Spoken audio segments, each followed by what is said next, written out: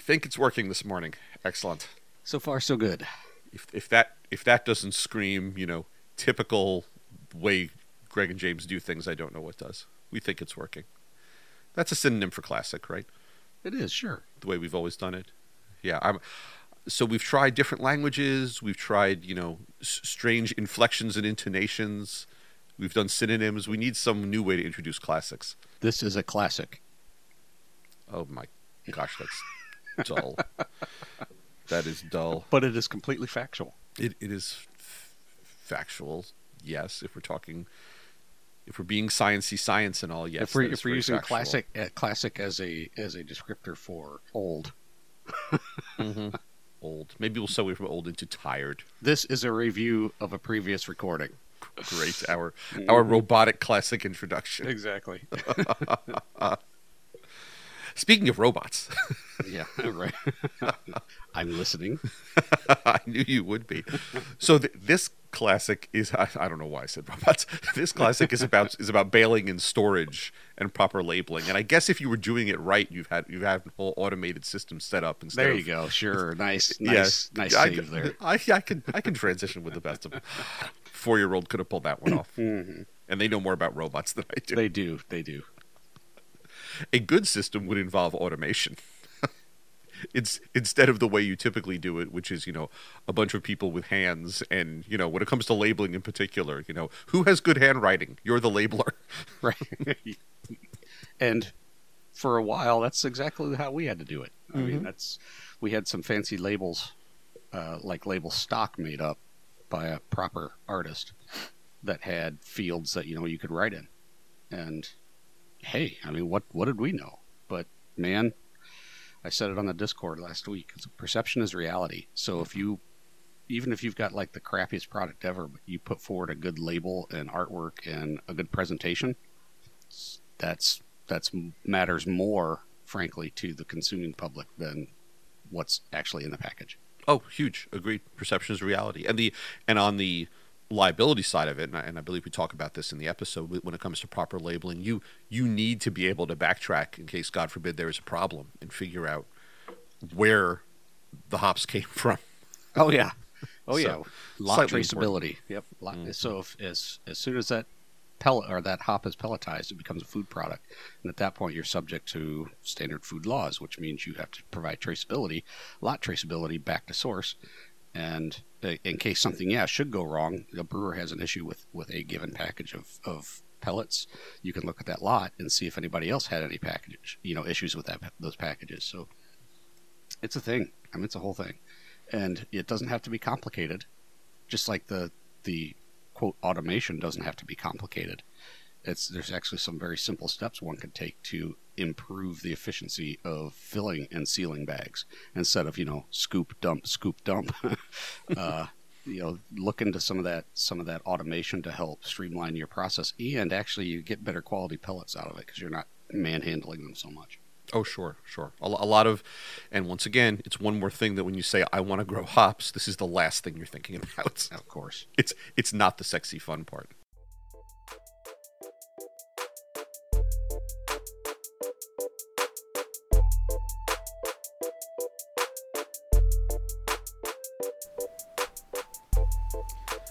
James, I got a whole bunch of hops. Where do I put them? Sorry, my first instinct was, Yeah, I know what it was. Yeah. Yep. Well, so we're going to talk about storage today. Yes. Storage and just general post-harvest handling, which we know to those of you selling really only wet hops, certainly our Aussie buds, that might be something you don't have to deal with in the immediate future, but if you have any success at all, you're likely going to be able to produce more hops than your brewers are going to want wet. So then what? Let's talk about storage. Yep. And just quality. And speaking of our Aussie buds, so thank you to John Anderson in Australia for reaching out. And, Coco. and just giving us a virtual high five there for the podcast so far. We heard from a few other of our new friends.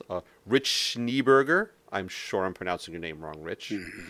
And Super Duper Dave Osborne. According to Nice. him, he's Super Yes. Duper. I love the confidence. Yes.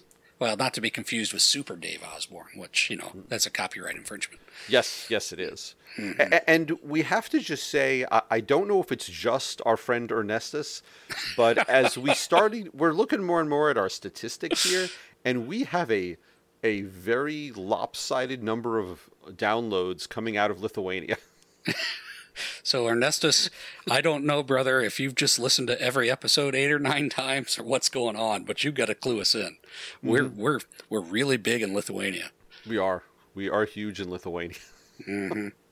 Again, or Ernestus, you got to start writing some of this stuff down and not listening to it multiple times. It's the only other option I could think of. Hey, I don't know. So we're pleased to see our Lithuanian fan base is growing. We may need to get some logo merchandise made up. I don't know how you convert Hopnology to any language, really. Yeah, it's not even English. No, not really, which is fine because I don't speak not English. So okay. So reminder to everyone, we're still running our contest. We're taking submissions for those of you who either have a startup hop farm and want to get some feedback on how you've gotten things set up, or if you want to start something up and you want to kind of frame for us your background and about your land and about what your plans are and all that, and we will dig into it on the air and talk about what you're doing and try not to embarrass anyone in the process. I make no such promises. Oh, okay. If you've listened to us long enough, you pretty much know that's the way it rolls. Mm-hmm. But I'm also easy to make fun of, so, pretty easy target for retribution. No comment. I'll hitch up on some of that later. Mm. So storage. Yep. So you've harvested, you've dried, you've maybe. Okay, that'll play into this a little bit. Yeah. So let's assume that you're not that one guy listening right now, guy or girl, who has pre-sold everything wet and is just, you're not even stripping the bines. You're just carrying these bines over to a brewer who's more than happy to pick them and use them right off the vine. If you've made that sale, God bless you. You can turn off this podcast now and go spend that money. There's nothing we can tell you. Nope. We'd love to have you on. Exactly. Yeah, so we've got to think about storage. And even in the best scenarios where, let's say we're going to talk about dried product right now, where let's say you could move it all, right? And you're small and your brewers are really engaged. And what's that going to do? That's going to encourage you to grow more. Because, hey, look, and I'm having some success. And in a very short period of time, you're going to find out that you can grow way more than you can pre-sell. So what are you going to do?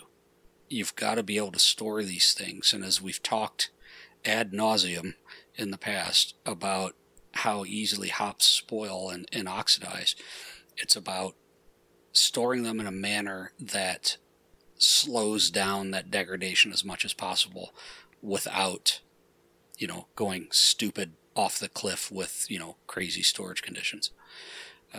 And so the first thing we typically do is bale them. We squash them. We squash them dry into some sort of a fabric. In the past it was burlap, and now it's, because that can actually impart some flavor to the hops. You don't want that. So now it's like woven polyethylene or fake synthetic burlap. That's the industry standard. I'm not saying that's what you have to do, but that's the industry standard.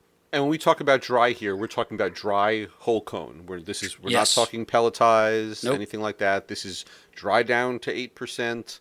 The formula is in an Instagram haiku from about a month and a half ago.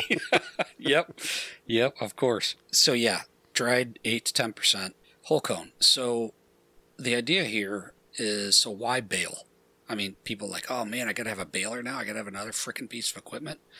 You can do whatever you want, but baling, what it does is it densifies, because as we've talked before, dry hops weigh around 1.3 to 1.5 pounds per cubic foot. That's lighter than cotton. It takes up a whole lot of space. If you're going to get, 1,000 pounds to the acre on the low side, Think about that. Think about how many cubic feet that takes up to store. So squish it. Even if you squish it 2 to 1, you're going to save yourself, twice as much space. But typically what we found is you can squish hops, dried hops, to a point where you actually start breaking the lupulin gland open. And we don't want that, right? We took very good care to make sure we're not fracturing that gland to let oxygen in during drying. So during storage, we don't want to break that gland. And tons of research done on it. And what we found, not we, but I say we as the hop industry, what we found is that compression rates of over like 7 to 1 start to get into lupulin gland crushing regions. We always stuck to no more than 7 to 1 compression. Think about that. So I'm saving 7 times the space. And let's say you're going to take that and you're just not going to store these in your garage. You want to store them cold. So somewhere around 34 degrees Fahrenheit or maybe 1 degree C. Freezer space and cooler space is spendy.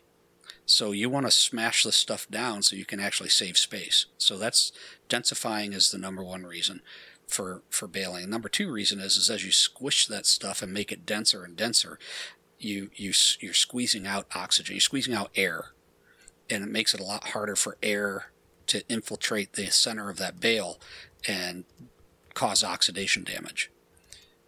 That's it. That's why we bale.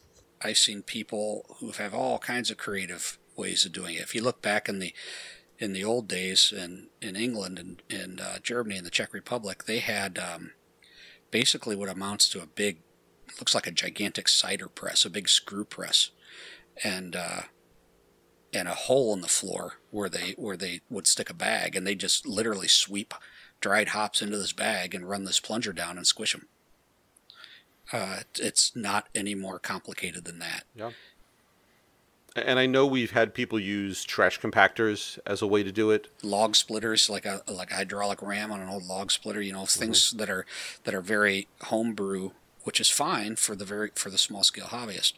But if you're going to get into 5+ acres, you need to start thinking about something more serious, and that's where the baler comes in. Mm-hmm. I would say that how you choose to bale for storage is determined by what you plan to do with those hops. Do you plan to sell? Because there are some brewers that want whole cone in mini bales, in gas barrier bags, vacuum sealed. So that is a very particular setup, and once you're set up for it, that's what you do, unless you're going to add an entirely new line to process or to bale and store on. So if that's your niche, then you need to be set up for that, and there's balers that you can look for to do that.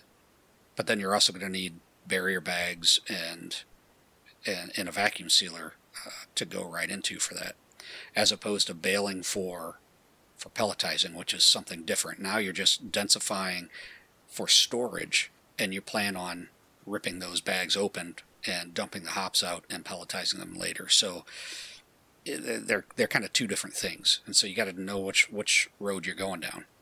So James, correct me if I'm wrong, but when it comes to balers, you're not going to find anything Googling hop baler. It's not like a Wolf Harvester where there's an industry standard for this. There's no company out there making a hop baler. Well, there is. Wolf makes a hop baler. Okay. Okay. Oops. Yeah, Wolf makes a hop baler. They're about $25,000. But they've got load cells and automatic loaders and all kinds of stuff. They're very, very nice balers. And because I'm such a tightwad, I built my own, but I built it based on their design. So the baler that we built was their baler is an electrically driven ram. It's not hydraulic. It's a motor with a bunch of gear reductions that sends a plunger down, just like I talked about those old timers did, and does the squishing for you. I built a hydraulic one because that was the easiest thing for me to do, using food-safe hydraulic fluid just in case of a drip or something here or there. But 6.5 or 7 foot long hydraulic ram that I had made at a hydraulics place in Nebraska. It was tube steel. I think by the time we were done with it, all in, it was single phase. It was a big 10 horsepower motor, but single phase steel and labor. I think we were into it for about $4,500. Pretty reasonable. And that thing was way overpowered. I've nearly destroyed itself a couple of times. So I could have dialed that baby back a little bit, but when you don't know what you're getting into, you tend to overbuild. But that was relatively simple. And there's lots of drawings you can find out there and pictures and whatnot online. There's not a lot to it. It's a big ram and a form that you put a bag in, a steel form. And you fill it up with hops and you smush it. And you fill it up with hops and you smush it. So you're not filling it all. You're not filling up this long column and doing one press. You're doing 2 to 3, sometimes 4 fills and squishes to get it all in there. And then you pull the plunger out and the hops start to expand again because they're kind of springy. So you quick fold the flaps over on the bag and you sew it shut and you're done. Gets pulled out, weighed, labeled, and we're ready for storage. Now you can do that on a big scale like we were doing, which those bales were 2 foot by 2 foot by 4 foot, and they weighed about 175, 180 pounds. Or you could build something much smaller, like I said, out of a log splitter ram, and have these tiny little mini bales. But it's to your point, Greg. You can buy a hop baler out there. They're super spendy, but this is not rocket science. You could also make one. I don't want to gloss over one thing that you mentioned there when it comes to storage, because we're focusing here on the baling and whatnot, but you said, yep, and you close it up and you label it and you store it. Labeling. We could spend hours talking about labeling, but it's so easy. There are two things that's easy to screw up here. One is just to not label things. And you know what? Squished hops, all the varieties kind of look the same. A little bit, yeah. So if you don't label, you're in trouble there. Yeah. But I'm telling you right now, if you are going to go through the problems of baling and wrapping this up, and then you go buy stickers or you use masking tape and scribble something on it, and God forbid it doesn't stick properly to whatever material your bags are made out of, understand how important it is to know what's in that bag, I guess is my point. Yeah, and that's an important topic, because these bags are, the industry standard is polyethylene. Nothing likes to stick to polyethylene, so you have to be very careful about what the adhesive is on your label if you're doing printed labels. And then where are they going into for storage? Because they may not hold up to cold very well. And the last thing you want to see is a bunch of labels laying on the floor in a cooler. And how do they handle moisture? Because you're going to be taking these bales, if you're going to put them in cold storage, the relative humidity in there can be pretty high. A lot of times you'll get dampness and wrinkling and puckering of those labels, and they can peel off. So that's something very important to think about. There are labels that are made specifically for like the freezer industry, for like meat packing houses and things like that. And those are kind of the adhesives that you're going to look for. And actually, like Avery Label makes these. You can buy them. So it's not like some sort of weird exotic thing you got to go hunting for. I think, to your point, though, we should talk about the label just a little bit. In the U.S., if you have enough hops to bale for processing, the things that, as a former processor, we would need to see, and actually the USDA needs to see, is a lot number, your grower identification number, the variety, the harvest date, the field, if you have a field or some sort of designator, and the weight.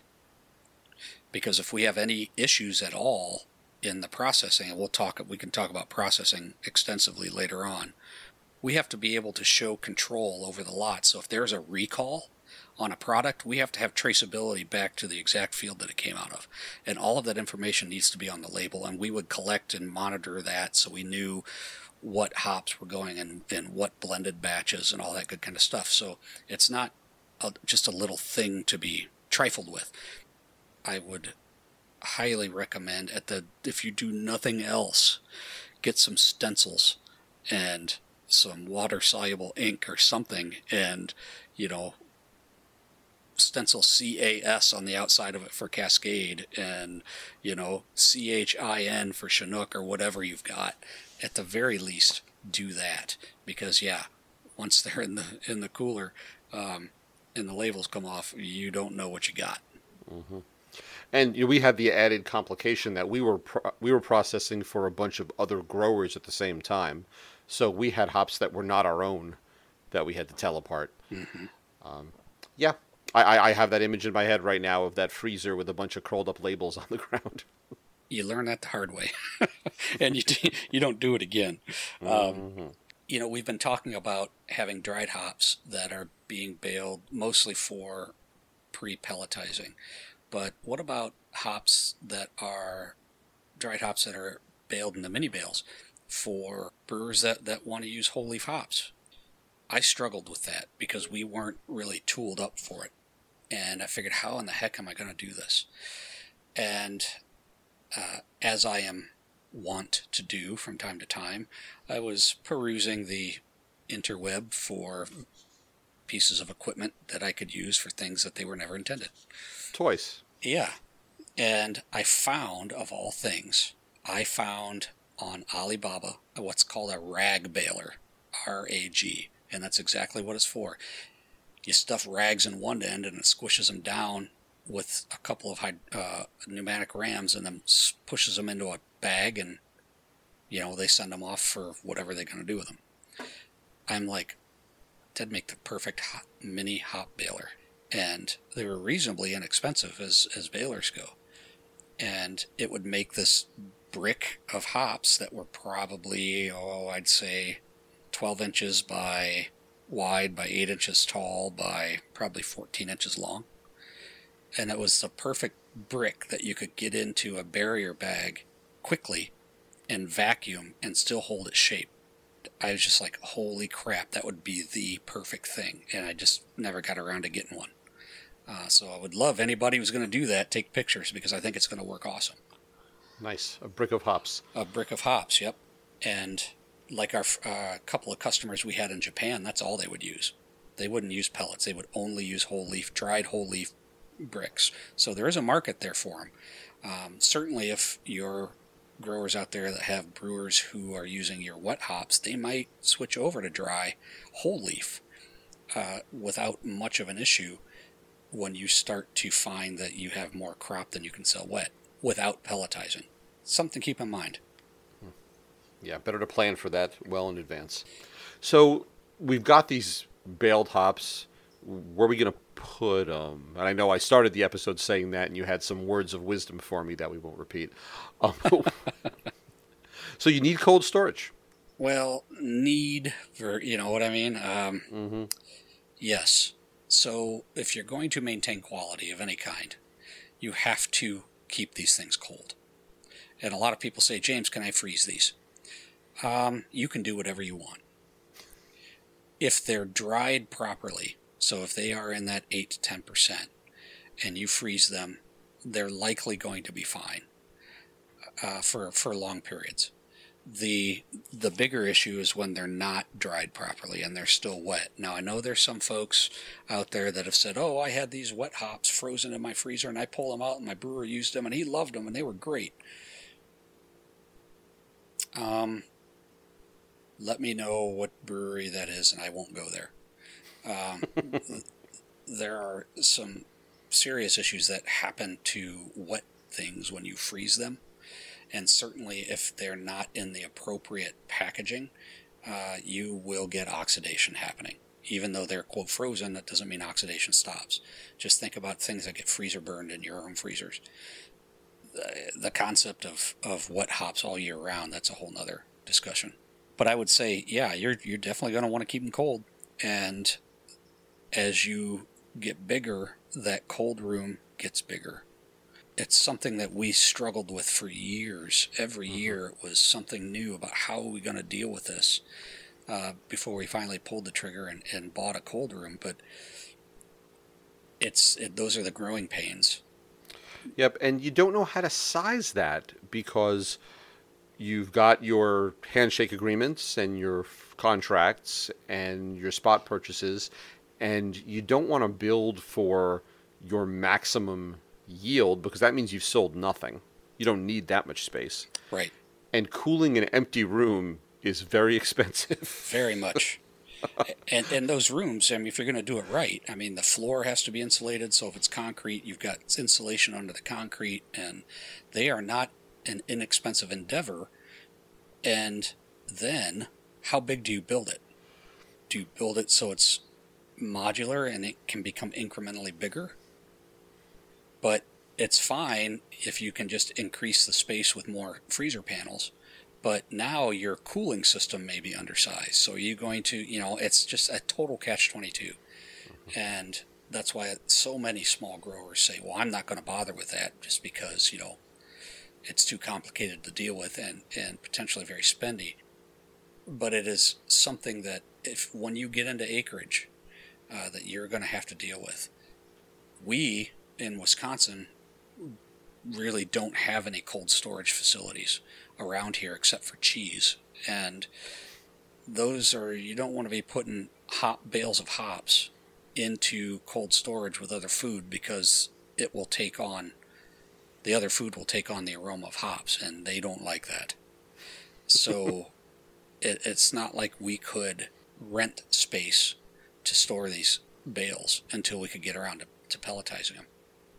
So it was very, very touchy. The first obvious place to go is a refrigerated semi-trailer. Sounds like a great idea. Yeah, it's temporary. You just pay for it when you need it. Mm-hmm.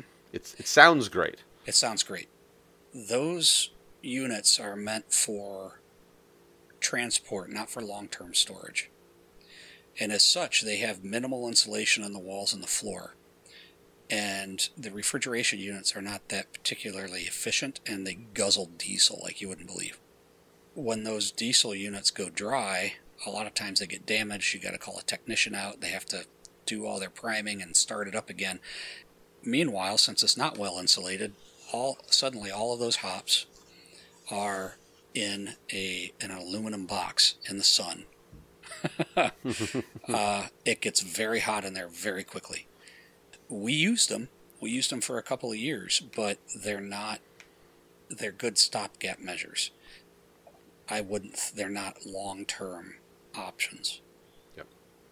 Similarly to those, you have these roll-off boxes, like 20-foot cargo containers that are refrigerated. Those are better insulated because they're meant for ocean voyages, and you can rent those as well. But again, pretty spendy when you start looking at it and you say, I'm spending how much to rent this? I mean, for us, we'd have to spend $900 a month for a single refrigerated trailer, and that doesn't include the diesel. So the diesel could be at farm diesel rates, could be another $300 or $400, and you don't get any of that back. It's like you start looking at the money you spend year over year on that, and you could say, I could take that money, right, and put it towards an actual physical cooler unit and finance it, like we've talked earlier in other episodes about how, big boy and big girl farmers actually pay for stuff, and use that money towards those monthly payments on my infrastructure, which seems like a better way to go, but you're adding infrastructure. You could see how really quite quickly, when you say, I want to be a hop grower and I want to expand my operation, how all of these things start to stack on top of each other. Mm-hmm. And infrastructure-wise, it has nothing to do with your physical hop yard. And we've talked about it before, just the nonlinear way these things increase in size and in cost. And you just said it when it comes to the freezer space.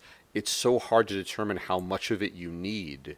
And unless you can very cleverly build something that's modular, you do go in and you finance something. Well, do you go big out of the gate so that you've got room later? Mm-hmm. Or do you go small and spend as little as possible, knowing that you're going to have to potentially either rebuild or build a second or a third separate room down the road? Those are difficult decisions. It depends on your financial position and your risk tolerance. Very much. Fortunately, being in Wisconsin, it gets cold here in the winter, if you didn't know. It wasn't long that we would have to turn the cooler to the cooling unit to the freezer off because the outside was way colder. And it's like, okay, yeah, do we want them to freeze? For the first few years, we're like, no, we don't want them to freeze. We want them to keep them, at 34 Fahrenheit or whatever. And then we're like, you mean I got to put a space heater in my cooler? How is this going to work? And then we just say, to hell with it. So we would let them freeze over the winter and just have it open to outside air. And same thing with our finished pellets. It's like, yeah, why go, have them stored in a 0-degree facility when it's, 15 below in. Yeah, take advantage of what's out there. Oh, yeah, it's just a juggle, and I just don't have a good answer. I would love to see what people have done. We've helped people build small, insulated cold boxes inside of facilities out of styrofoam and something called a CoolBot, which is basically an external thermostat that you use to hack the thermostat in a wall air conditioner unit to drop the temperature down, keep it around 34 degrees. And those work good for long-term storage, but they don't overcome large swings in temperature very well. So it might take 3 days to come down to temperature. And as soon as you open the door, temperature shoots back up again. But they work, and they're fairly affordable to get into for cold storage. But it's the space requirement, and it's like, well, do I have the indoor space for this? Because, last thing you want is to have space allocated inside of your already precious building space that is only used for a short time a year. So, yep. Very, very difficult juggling act. It gets back to why baling is so important, because you need to minimize the space that these hot pillows are taking up. Kudos to you growers who can get them out of your hands, ASAP. But, Greg, I want to circle back to and talk more in depth about a comment you made about pre-selling, and how does that factor into one's decision on how to store or what to store. Because you think about it, you're like, okay, I'm going to store these hops for, and I'm going to sell them whole leaf. I'm not going to worry about pelletizing, right? Well, how long do I have them for? Well, right, but pelletizing, reduces the space required by a factor of 40, which is another reason people pelletize. So it's like, as opposed to holding on to bales, if you can get them pelletized and reduce that volume even that much more, now you need even less cold storage space. Mm-hmm. And all due respect to our friends in Australia, but at least in the U.S., the vast majority of the ask from the brewers is for pellets.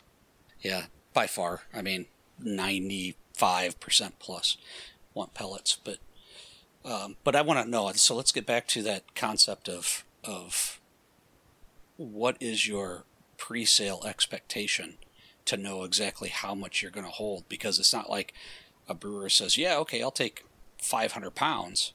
Well, who's storing them? Usually you are. Yeah. It depends on when they want those 500. Do they want 500 pounds at once? Or do they want 500 pounds from this harvest, 100 pounds at a time? Or more likely, it's as needed. Oh, I want 2 boxes of 44 pounds each now, but the rest of them I'll tell you when I'm ready. Mm-hmm. That's not only a space concern issue in terms of how you build out your cold storage, it's also a cash flow issue. Oh, yeah. They're not going to pay you until those are in hand, and maybe even not then.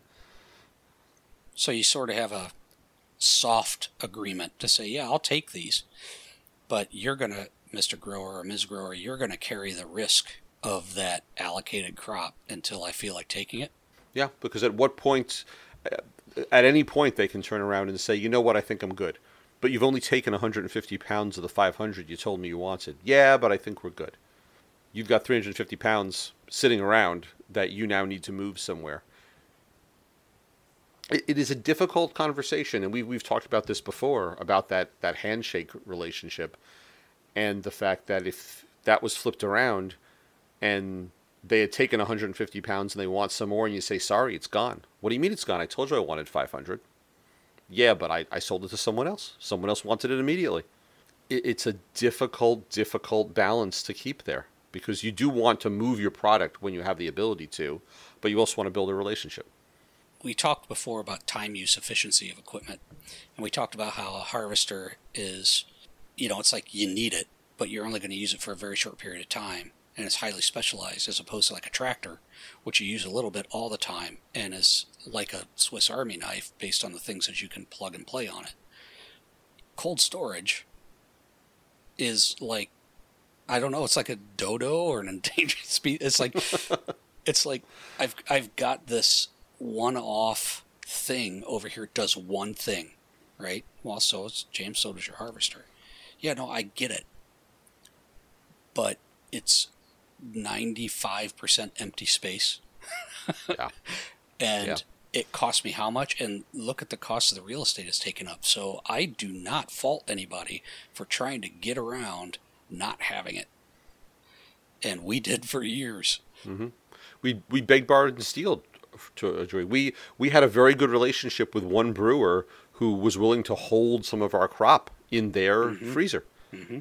That was the best deal we had, I think. Oh, totally. But that lasted 1 year because the next year he needed his space for his beer and we had more hops than he could handle. Now what? Yep. So I never cracked it. Never cracked the equation there. So to James's point, we would love to hear, for those of you with some volume, how you handled this. Right. And of course, if you have very little volume, well, I mean, everyone can put a chest freezer in their garage or in their barn. Mm-hmm. If you've got enough volume where this is an actual legitimate concern, very curious how you're dealing with this issue. Because as James said, it was probably the number one thing that changed every single season. Because our volume changed, our pre-sales changed. It was always a question mark. Yeah, and how we were handling the hops. When we first started, we were cramming them, dried hops, into, polyethylene grain bags and storing them in a really, really air-conditioned room because we figured something was better than nothing. Then we changed how we were baling. Then they were round bales, and then cylinders, and then they were square, rectangular bales, and it was a constant moving target. The one thing you don't want to do when you're storing is store them in plastic that doesn't breathe. Do not do that. I saw growers here in Wisconsin that had they were baling hops into plastic liners into cardboard boxes, and that's what they were putting in their cooler. And I'm like, how are you getting equilibrium moisture content? Oh, they're dry. Yeah, right. And then you find out that they weren't dry because you put them in that cold environment and water starts to condense on the insides of the bag, and now you got rot. So don't do that. You want to put them in something breathable, whether you're baling them or you're just storing them loose. Make sure that you can get some air exchange in there to make sure the moisture hits the equilibrium point of whatever temperature you're storing it at.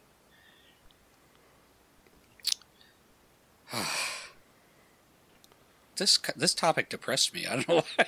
It's like I know. I never cracked made me it. Kind of sad as well. I never could figure it out. But it was one of those. It was like the last big bite to take on infrastructure to really make it to the big time, so to speak. But just the thought of all that space not being well utilized for the rest of the year. I could use it for storage, I guess, but we did store some brewers' beer in it a couple of times when they ran out of cooler space. So, yeah, I agree with you. It's a tricky one. We never quite got it right. I would again. I'd love to hear some people. I'd love to hear some people who've had success with this, or just have some different ideas or ways they've done it. The whole beg, borrow, and steal motif was the only thing we were successful with, and that you're not always going to find that. I wonder if there's, we've talked about the fact that you can't really share a harvester because you need it at the same time. If you have other local hop growers, maybe you can get together and share larger storage space. I mean, you always talk about the fact that we've said here, you tend to overbuild and you look at all this empty space you're cooling and it just kind of makes you mad. You feel the money leaking out of your pockets when that happens. So maybe that's a situation where partnership makes some more sense. We didn't have that opportunity. Right. That's a good idea. Yeah, I hadn't considered that, but I think you're right. That's a good place where, people talk about, growing cooperatives. That would be a good use for one. A centralized processing facility could be a good use for one. As opposed to, communal dryers and communal harvesters, which never, ever works. Mm-hmm. Yeah, you all just need them at the same time. It's that high time use issue. Yeah, yep. But yeah, I agree with you. I had a couple jokes to make earlier as we were going along, and I felt like this was just too somber a topic to get into. You mentioned the round bales and the square bales, and I was all set to chime in with, what about those trapezoidal bales? Those were my favorite. Yeah. But the cones. I like the cone bales. Those were good. Oh, nice. Yeah, putting your cones into a cone. Mm-hmm. So sorry to be a downer on this one about cold storage, but it's a bit of a frigid topic. Nice. Yes. That was brutal. Chilly reception to that. Chilly reception. Joke. Yeah. See, we can lighten up at the end. I'm kind of cooling off to the whole idea. Boo. That sounds like an exit strategy for this one. Mm-hmm. I'm out. Please give us your feedback on this. I would love to get some suggestions, because clearly we've got a lot of advice on what didn't work. We'd love to hear some things that have. That's the story of my life.